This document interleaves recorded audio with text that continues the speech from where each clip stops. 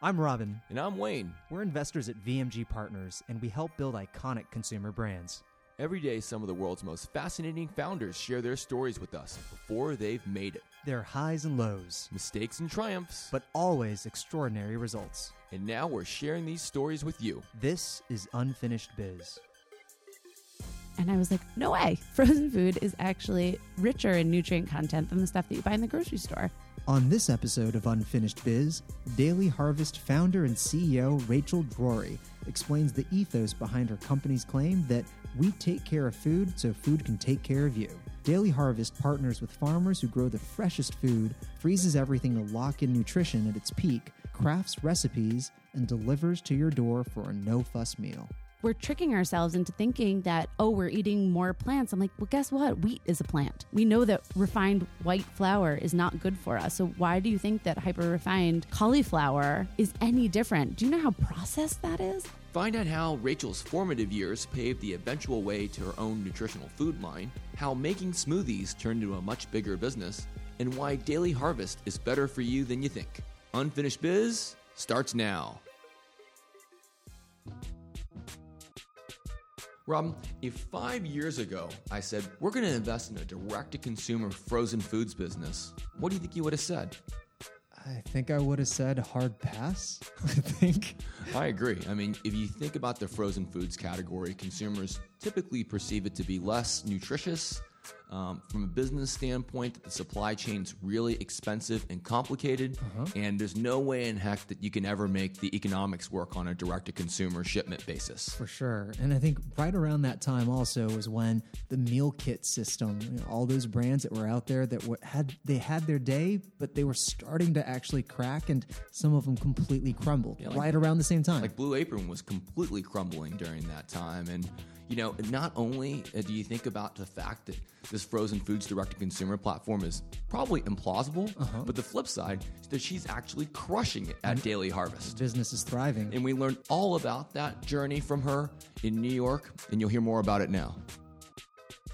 So I started Daily Harvest when I realized I was really hangry. I was working at a company at the time and working really long hours.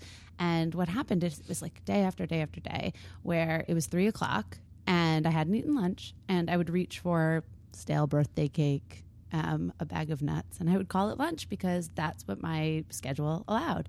I knew better. I was a rower growing up. I knew all about health, wellness, nutrition, but it didn't matter. My schedule didn't allow for the food that I knew I wanted to consume. And what year was this?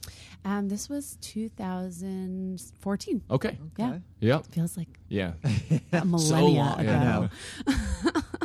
yeah. And it was that hangry moment where I was like, I know better, but I never have the time. So I have to solve this problem for myself. And you know what? If I'm having this problem, there are probably millions of other people out there who are having the same problem. And that was the case.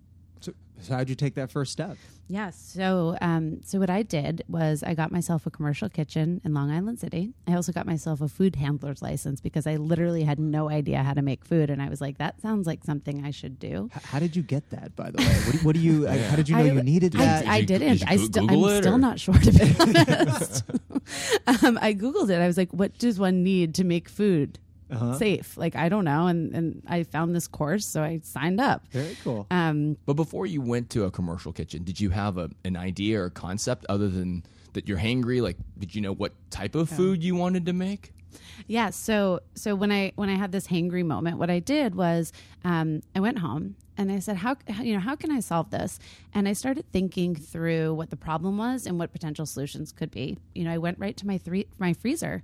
And I remembered my grandmother actually, I used to come home from my grandparents' house and I used to complain to my mom, Grandma's trying to feed me frozen peas and carrots. She's trying to kill me.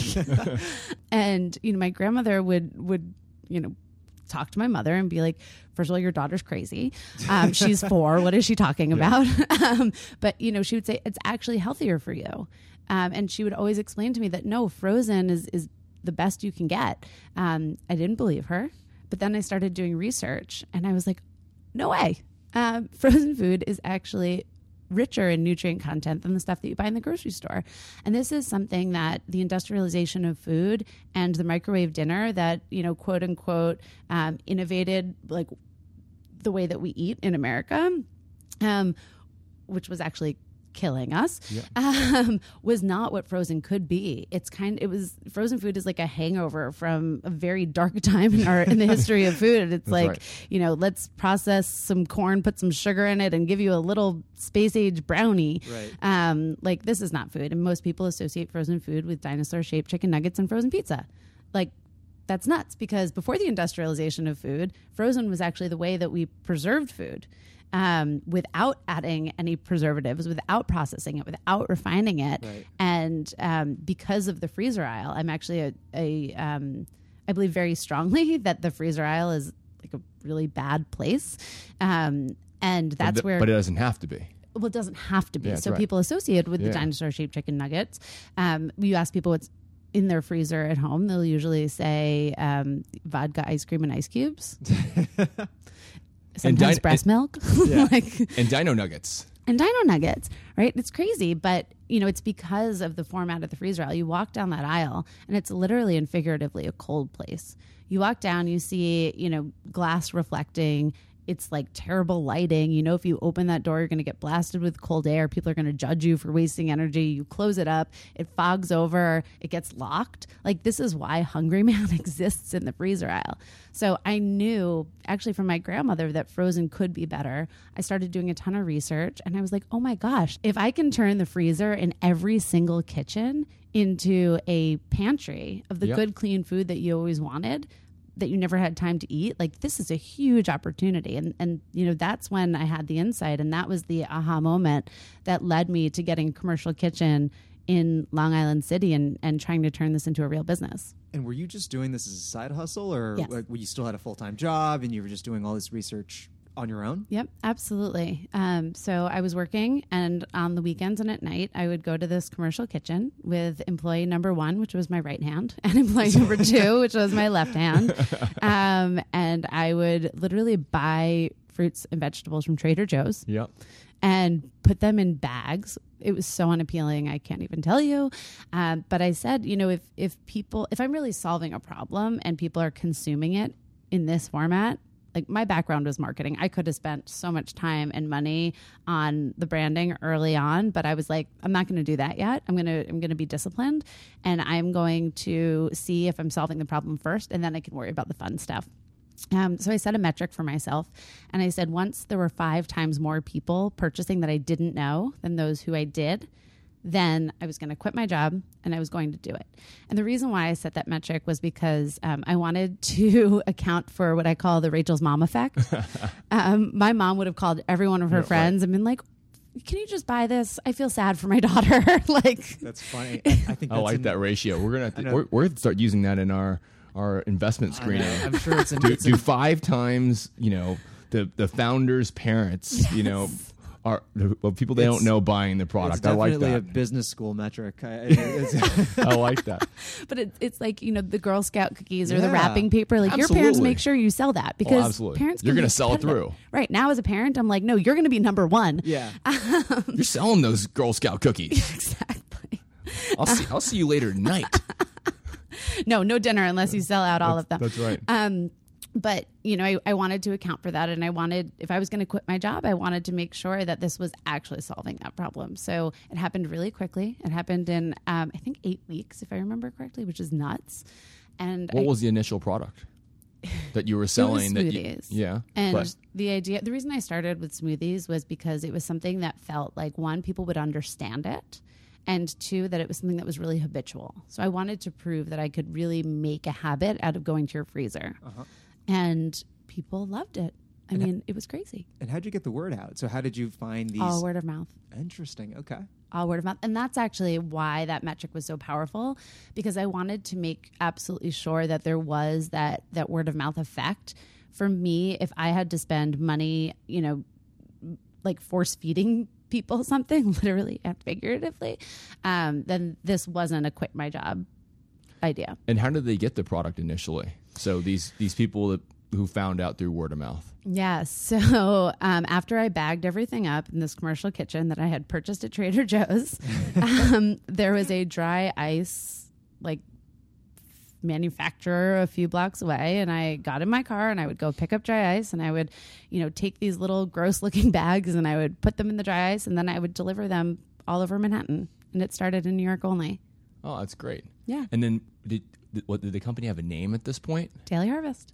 So how did you come up with the brand name? Yeah. So, as I said before, the reason I started with smoothies is because I wanted this to be something habitual. I knew that I was trying to change a behavior. I was trying to change an association, basically deprogram people from what they thought frozen was. And it was really important to me that daily ritual was part of the name. And then Harvest, because I think that it kind of counteracts the association that people have with processed food. And really, like when you open a cup of Daily Harvest, all you see are fruits and vegetables. So the name kind of lets people know what they're going to find. And it's a way to eat real, processed, unrefined, whole food, clean ingredients every single day. So it is a daily harvest from your freezer. And then how did you scale it from there, from delivering it yourself around Manhattan and bagging it? Outside of your two employees. Going to Trader Joe's, your two employees of right hand and left hand. Well, what's funny is I was also very pregnant. Oh, wow. So it got to two extra hands. Exactly. It doesn't work that way. Oh, does it? Interesting, Robin. Yeah. Thank you for the insight. Hey, it's been 6 months. I'm a pro. Clearly. Congratulations. But it got to a point where I was like, I cannot hop in and out of this car anymore. So I actually hired my nephews, who were in high school at the time. And I was like, all right, guys, we got to divide and conquer here. For the record, totally legal. Everything above board. Absolutely. Absolutely. I mean, they were old enough to babysit. Like, it's interesting. When she said nephews, I imagine like 5 or 6 years. So she had to clarify high school. Yeah, exactly. Yes. I have much older sisters. Yeah. But from there, it was, I was still bootstrapping the business. Yep. I was, just growing organically off of, the money that I was, the money that people were paying me. Yeah. And what I wanted to do before I actually raised money, because I was a little shy about raising money in the beginning. I had been in a less than stellar VC environment before starting Daily Harvest. And I was like, I'm not sure I want this. I'm not sure how I feel about it. So I really wanted to bring the idea as far as it could without raising money. So I decided I had to figure out how to make this super scalable. So first I attacked the East Coast, actually Northeast only. And I looked into packaging that would allow me to ship via a third-party carrier. I wanted it to be super sustainable. So actually today still, if you open our liners, they're made out of recycled jeans. They're blue. They're really cool.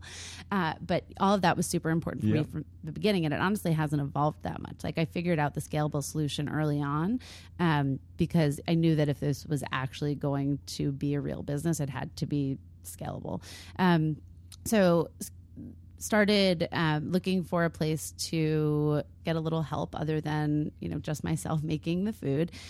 Found some friendly folks who were going to help me figure out how to actually do this at scale, and started delivering to the entire Northeast using, I think it was FedEx at the time. Did you find a contract manufacturer at this point, or were you still? No, everything we made by ourselves. Still making it on your own. Yes, but having other nephews and all cousins.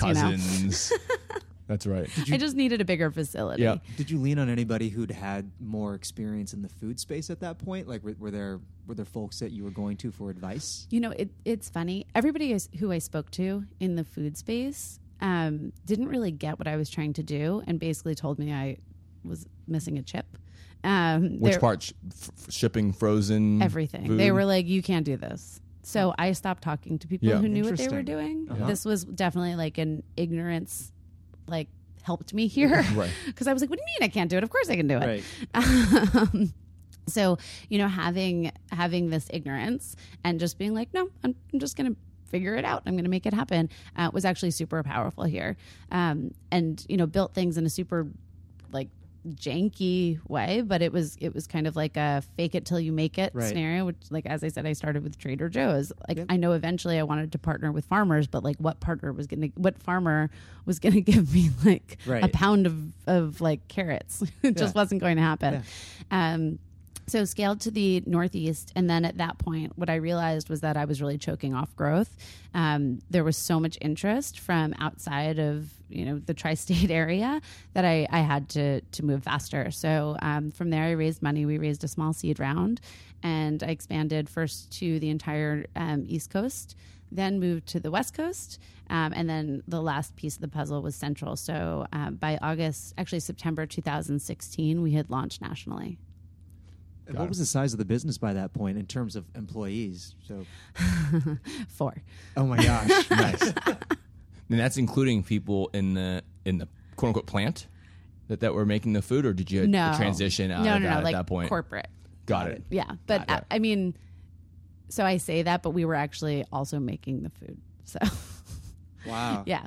Was it hard? One of the things that comes up a lot in our journeys of speaking with entrepreneurs is the third-party network of getting the warehousing, logistics, shipping. Yep. How did you find these folks to help you be able to create national scale in shipping frozen foods? Yeah. So when I started, the only person that was doing frozen pick and pack was Omaha Steaks. Yep. It just didn't exist there.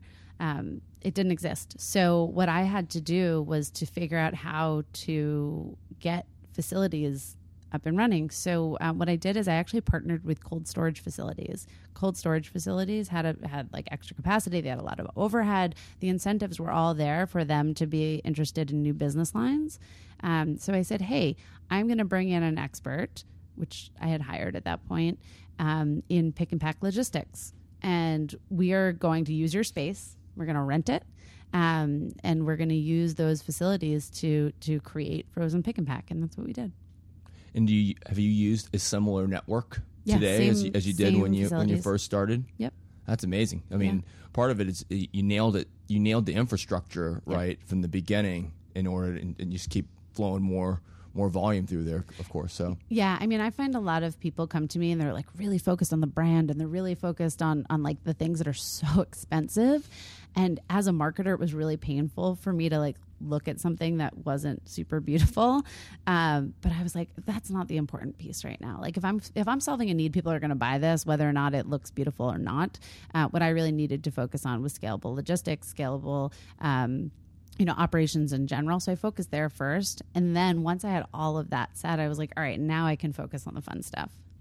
So as you were scaling, frozen smoothies nationally, what was any major hiccups along the way of how do you scale of scaling a frozen direct to consumer business? So many. So many. I mean, what was one of the first ones that came up that where people were you considered even stopping? Oh, there were many times. They still happen. Yeah. But one of the moments that really sticks out was when we launched on the West Coast. So we had sent this big frozen reefer truck from the East Coast to the West Coast. I actually have a picture of it. It's hilarious. It's this huge truck, and there's one pallet inside. I didn't know what I was doing. Oh my gosh! And what a glorious single pallet. I know. It's hilarious. It's actually hilarious. And what we did is our plan was to park that outside of a facility because the facility hadn't opened yet, but I needed to get the show on the road on the West Coast because I had already launched the site to the West Coast, and I was like, oh, like people are purchasing it. I have to deliver it. What am I going to do? The facility was slow. Like the flow racking was late. It was like a disaster. So I sent this truck to the West Coast, and I was like, all right, just like stay there and we'll do fulfillment out of this truck. It made so much sense to me. Turns out frozen trucks aren't super reliable. Yeah. So you have to remember at this point, like there were 4 of us and we were making all of that food. We had, we were hiring some like hourly labor to like help us make it on like high production days. But it was mostly us. So every single box of Daily Harvest was so precious.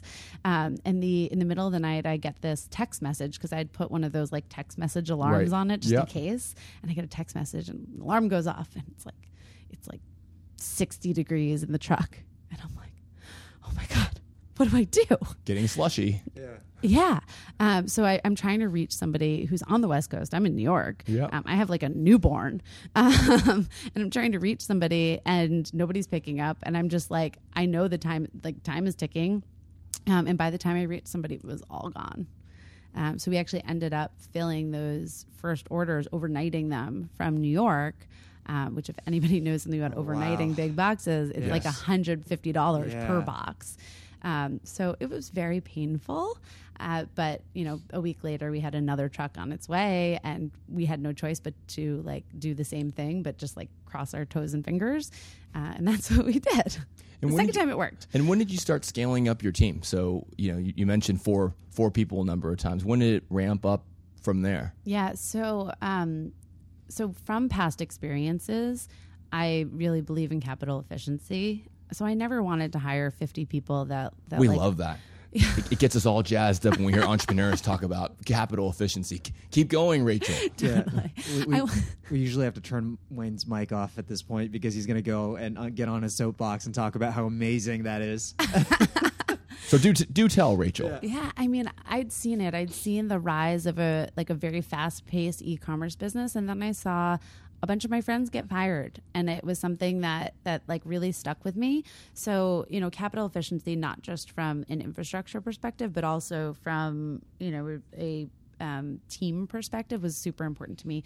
So we still to this day, like we could always use more people. But at the time we were 4, and I'd say about a year in, we got up to 12, which still felt crazy. But those early team members were incredible. They were the type of people that are like jack of all trades, and they could wear multiple hats, and everybody was super passionate and super invested in what we were doing. So, it almost didn't feel like work. We were flying all over the country trying to figure out how to like create this thing that didn't exist. And, we've grown very slowly on the team side. And it's actually something I'm pretty proud of.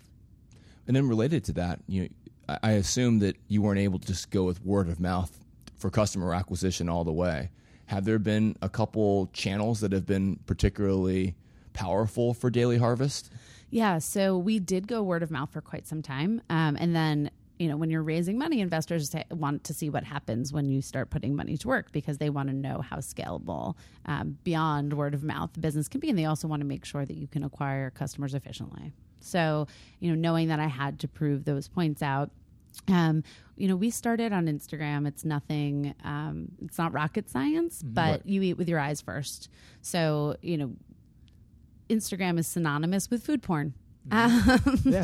So, starting there made a lot of sense for us. And we also found that people loved to Instagram Daily Harvest. They loved to talk about, what milk they added or what protein they added. And this kind of became the beginnings of what we've seen as a virtuous marketing cycle where, somebody new gets Daily Harvest and they share it immediately on Instagram because they're excited about how they kind of personalized it and made it their own. But we started on Instagram for that reason. And, Facebook is wonderful, but it's also terrible. Like I never liked the idea of kind of being beholden to another business for my own success.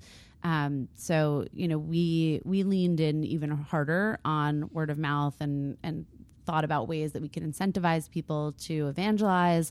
And we also have, at this point, we've kind of gone to all of the marketing channels. Right. Yeah. That is my background. So, that is something that I understood and understand quite well. But, podcasts, YouTube, we've recently gone into TV, terrestrial radio.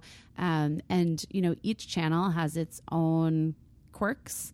But, for me, the most important thing is being disciplined with them. So if you have a theme, if you want to like write a little synopsis of today's episode, I would say like discipline is kind of always been my mantra.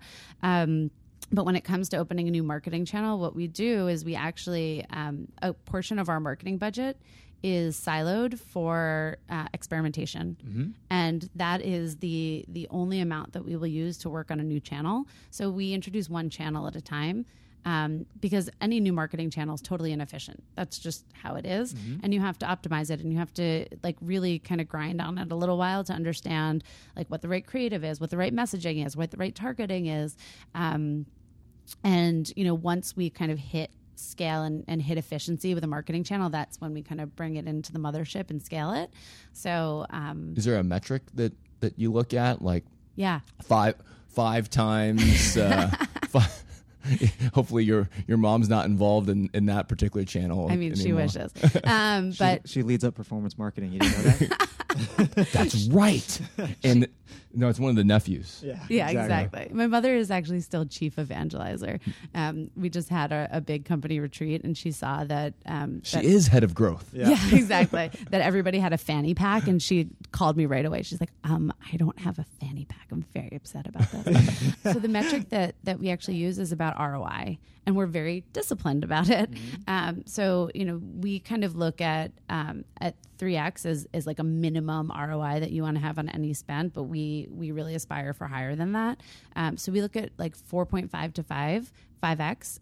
And for those of you who don't know, ROI is calculated by taking your CAC and dividing it by your LTV. I'm going to say that differently. It's by taking your LTV and dividing it by your CAC. Yep. And you kind of take that number, and if it comes out to like above 3, hopefully closer to 5, then you're in good shape. And we're always super disciplined about our marketing spend. So if a channel doesn't hit scale or hit efficiency in a reasonable amount of time, and we just feel like that ROI measure is not in the cards, then we cut it off. You guys just move on. Yep. I'm curious. So I know you've had to sort of be a jack of all trades across multiple functions, but for something like this, sort of optimizing, channels, is that something that you worked with agencies on? Is that something that you felt like you needed your own muscle for? How did you think about that? Yeah. So early days, we were doing it all ourselves just to kind of like prove out that we could. And then we definitely went to agencies, and we cycled through a ton of them. But at a certain scale, at a certain spend, it makes more sense to hire it in-house. So we kind of went back that way. We hired an incredibly talented person to lead our growth marketing, performance marketing. And now we have a team of about 12 people. Gotcha. And how do you think about retention? I mean, obviously, you've talked a lot about acquisition. Yep. It's been fun to watch as your investor, just how sticky your consumer base is. How have you? What's made it so special? And talk to us about a little bit about your retention strategy. Yeah, absolutely. So it's really about one, creating something that people actually want and need, because ultimately there's only so much that you can do to convince somebody that they need something if they don't really need it. How do you make the spend on whatever you're selling non-discretionary? And it comes back to that metric that we talked about super early on, where if people are talking about it, if people are so excited about it, that's one of the proof points for stickiness in my mind. So we do think a lot about retention, and how can we optimize the customer experience? How can we just make every interaction with Daily Harvest not feel like work? So one of the things that I often say to my team is, if somebody's talking about Daily Harvest in any way except for I love this brand, we've done something very wrong. If people are talking about our app, if people are talking about our marketing, if people are talking about our packaging, like that's because we did something wrong. Every single interaction should be I love Daily Harvest, and it should all come together to just create this like emotional pull. And that's really how we've been able to retain customers by, I started my career at Four Seasons Hotels, and it is a hospitality business. Uh-huh. But for me, hospitality and marketing are kind of the same thing. It's like the perspective from which we think about marketing. And, I talk about this with my team all the time, and everybody's kind of drank the smoothies at this point. Drunk the smoothies, whatever. But it's really about, how do you anticipate needs? How do you exceed expectations as opposed to doing the bare minimum? That makes sense. And then how do you think about it from a product standpoint, because you have this very loyal consumer base? How have you moved beyond smoothies? Yeah, so the goal was always to create this, self-replenishing pantry out of the freezer. And, once I felt like I had proven that we were able to form habits and daily rituals around drinking smoothies, then, very quickly it was time to expand, because I never wanted to be known as a smoothie business. That's not what we were creating. So, we launched Harvest Bowls, overnight oats, chia parfaits, soups, cookies, lattes. We have a ton of stuff now that, kind of thinks that we have a ton of collections now that really bring people through multiple day parts, multiple taste profiles. And the idea is if we're really going to personalize this pantry, we also want to make it self-replenishing. How do we use the data that we collect? How do we use the one-to-one customer relationship that we have? Because we're not in stores, we actually have a direct line to our customers, and we talk to them all of the time. So we've been able to create collections with them, which has been super powerful. So instead of, like a traditional CPG, spending months on R&D and focus groups and then having to build a ton of inventory in stores, what we're actually able to do is, first of all, we get an insight right away. It's not even an insight. It's our customers are like, hey, we need this. Right. And we've built this relationship where when they tell us they want something, we're able to turn it back to them really quickly. So we have a 6 to 8 week innovation cycle, which is something that we're super proud of. And we've built a responsive supply chain that's able to respond to customer needs. So once we launch something, it goes out into the world, and then we talk to our customers and we say, hey, what do you think about this? And if somebody says, oh, well, it's a little too salty, you know what? 3 weeks later, 4 weeks later, we take down the salt. Yep. It's not like, in traditional CPG where you have takes a year to turn it around. It takes a year and you've got millions of dollars in inventory. So by the time, a traditional CPG gets their insight, which is usually 6 months after an early adopter has already forsaken it, we've already iterated on it 6 times. And what happens is that our evangelists, our early adopters, actually market it for us because of our virtuous marketing cycle. I mean, and you brought up the concept of retail. Have you considered retail for Daily Harvest? So, as I said, I really believe the freezer aisle is a terrible place to discover new foods. People want transparency today with their foods, and the freezer aisle is the antithesis of that. So, traditional retail is probably not in our near future. And in the future, how do you think about, Daily Harvest from a personal standpoint for the company? Do you feel like it's something that will eventually get bought by a big CPG company because they need to do better? Do you think it'll be an IPO candidate? How do you think about that in the future? Yeah, so, first and foremost, we focus on creating a really incredible, sustainable business that is, a good business model that can support itself. And that's kind of how we think about growth. We have a mission. We want to make sure that, people who are busy and eat food have good options. So, that's top of mind for us. And then after that, our thinking is that, we kind of want to be able to write our own destiny. So we are doing all the things in the background so that we maintain optionality. Got it. Right after the break, we'll be back with our featured guest, Rachel Drori. Unfinished Biz is a VMG Partners production. Subscribe for free in your podcast app of choice and visit us at unfinishedbiz.com. Follow us on our Unfinished Biz LinkedIn page, and we'll keep you up to date on everything that's new. And if you love the show, we'd love an iTunes review. But now, let's get back to our episode with Daily Harvest founder and CEO, Rachel Drori. So, have you had a bet the company moment yet? Of course I have. I've had many of them. Anyone in particular that comes to mind? Yeah. So we actually skirted past it before, so it's a perfect perfect subject.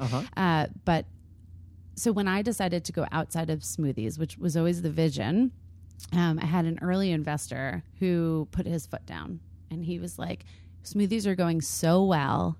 You're going to kill it. You're going to break it.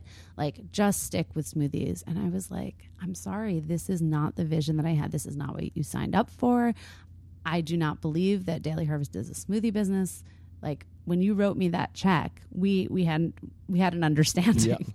Yep. So I basically, I said that, he needed to trust me. But if I had gotten that wrong, I would have never heard the end of it. And, he could have pulled his capital. I mean, there's all sorts of things that could have happened if that went wrong. He could have been right. He could have, people didn't want to give us permission to explore other collections. Right. How did you have that conviction that, hey, this was the right thing to do? Yeah. I mean, it was scary as hell. But that was the vision. And I just knew. Right. I don't know, like my gut, everything in my bones said that, this was the original vision. You had a reason for creating this. This was never meant to be a smoothie business. And like, you would have, you ready for this? Unfinished business. Yeah, there you go. Nice. If you didn't take this chance. I mean, it seems like there's been many high points in this journey. Is there one that really stands out? I would say hitting our 1,000,000th box was a huge moment for us. Nice. There was just something about the magnitude of that number where I was like, wait, what? What's happening? Pinch me. It was huge. And, that's actually when we started seeing Daily Harvest all over the place. So I would walk down the street and I would see people drinking it, or I'd be on the subway and I would be like, oh, cool. This is really Do you still remember the first time you saw it in real life or just in the wild? Absolutely do. And I followed the person for 3 blocks. Not creepy. Not creepy at all. Trying to figure out what I would say to them. And eventually the person stopped at a light and I was like, what do you think about that? I've been thinking about ordering it. And they were like, oh, it's fantastic. It's such a game changer. And I was like, okay, thanks. Have a good day. That's so amazing. I'm on to something. I'm sure that can propel you for a while. Like, absolutely. That's amazing. I took 6 pictures of the person and sent it to my whole team. So creepy. That's awesome. From different angles. Yeah. They're like, oh, look. They're like, oh, there's that same woman. Now she's wearing a mustache. So super creepy. That doesn't look suspicious at all. That's right. On the flip side, is there a particular low point that stands out in your mind? I mean, I think that the low point was really when that reefer just kind of conked out on us. Yeah. I was so excited about expanding to the West Coast, and it was just like, wah, wah. At this point, are there things that keep you up at night? I mean, the state of the food industry. Yeah. I can't tell you how terrifying it is to me that people are hyper refining things like cauliflower and putting them in pretzels. Like just eat the sorry. No, don't just say it. Just say it. Just eat the fucking cauliflower. Yeah. Like, what is happening? Yeah. It's just like we're tricking ourselves into thinking that, we're eating more plants. I'm like, well, guess what? Wheat is a plant. We know that refined white flour is not good for us. So why do you think that hyper refined cauliflower is any different? Do you know how processed that is? The state of the food industry, the word healthy, the word natural, it just upsets me at such a deep level that people are being health washed. Sorry, that there's so much health washing that people have no idea what's good for them anymore. So that's why we're so particular about the ingredients that go into every single thing that we make. Like, all food is not created equal. What I always say is, if there's one person who you want doing that research, it's probably me, because if you're eating halibut next to me, I will tell you that it's high in mercury. I'm just that person. It keeps me up all the time when people are like, oh, but my pretzel had cauliflower in it. And I'm like, please stop. You're like, but why? Yeah, that's right. That's right. Robin, what I really love about this story, it's truly about hustle. And for Rachel, it started at the beginning. How she really beta tested the business by buying frozen fruits and vegetables at Trader Joe's. That's right. Packing them up, putting them in cups, and selling them around the city. And even the way that she actually built up what is now a very complicated supply chain. I mean, she really did that truck by truck on her own. And honestly, she learned failure by failure, right? I think it was one where it was a hard thing to learn, but she kind of pieced it all together herself. And now she has a successful network of supply chain that really she can leverage. And for her, she doesn't even have to see retail as a near-term opportunity, because she's going to continue to fully leverage what she's built on a direct-to-consumer basis. Mm-hmm. And for her, food isn't just about business. That's her whole personal life as well. That's right. Wrapping great food along with a happy and healthy family, that's her life outside the office as well. So I have two little boys. Yeah. Who are How old? super cute. They're 2 and 4. Wow. Great ages. And they're little monkeys, and I just love spending time with them. All right, Rachel, the moment we've all been waiting for, our signature rapid fire game. 60 seconds. First thing that comes to mind. Don't dwell on a question. Just keep moving. I'm scared. You ready? All right, let's go. They're looking at me very seriously I know. right now. This is a very serious game. Absolutely. All right. What's your guilty pleasure? Chocolate. Top of your bucket list. Karakoram Highway. Would you rather be able to speak to any animal or speak in a foreign language? Foreign language. Favorite book? We love Dr. Seuss. No, I don't know. Dr. Seuss creeps me out a little bit. That's very controversial. I think my favorite book right now is probably Little Blue Truck. Morning person or night owl? Definitely a night owl. If you could have one superpower, what would it be?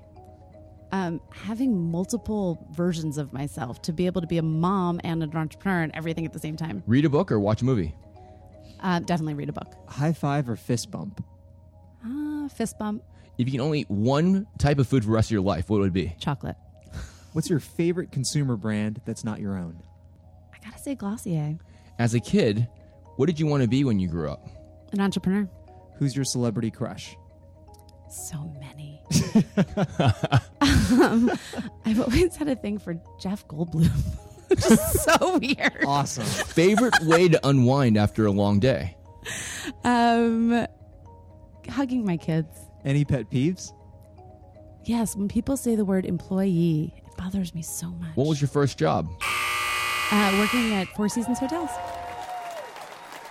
All right, very last question. What advice do you have for aspiring entrepreneurs?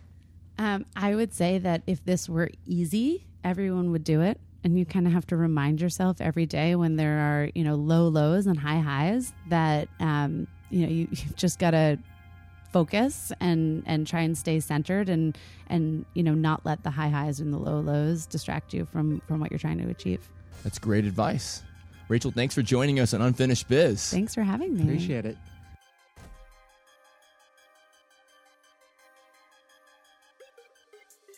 These are the opinions of Robin And Wayne. and our guest entrepreneur, and are not necessarily the opinions and thoughts of VMG Partners. And now, a word from our lawyers.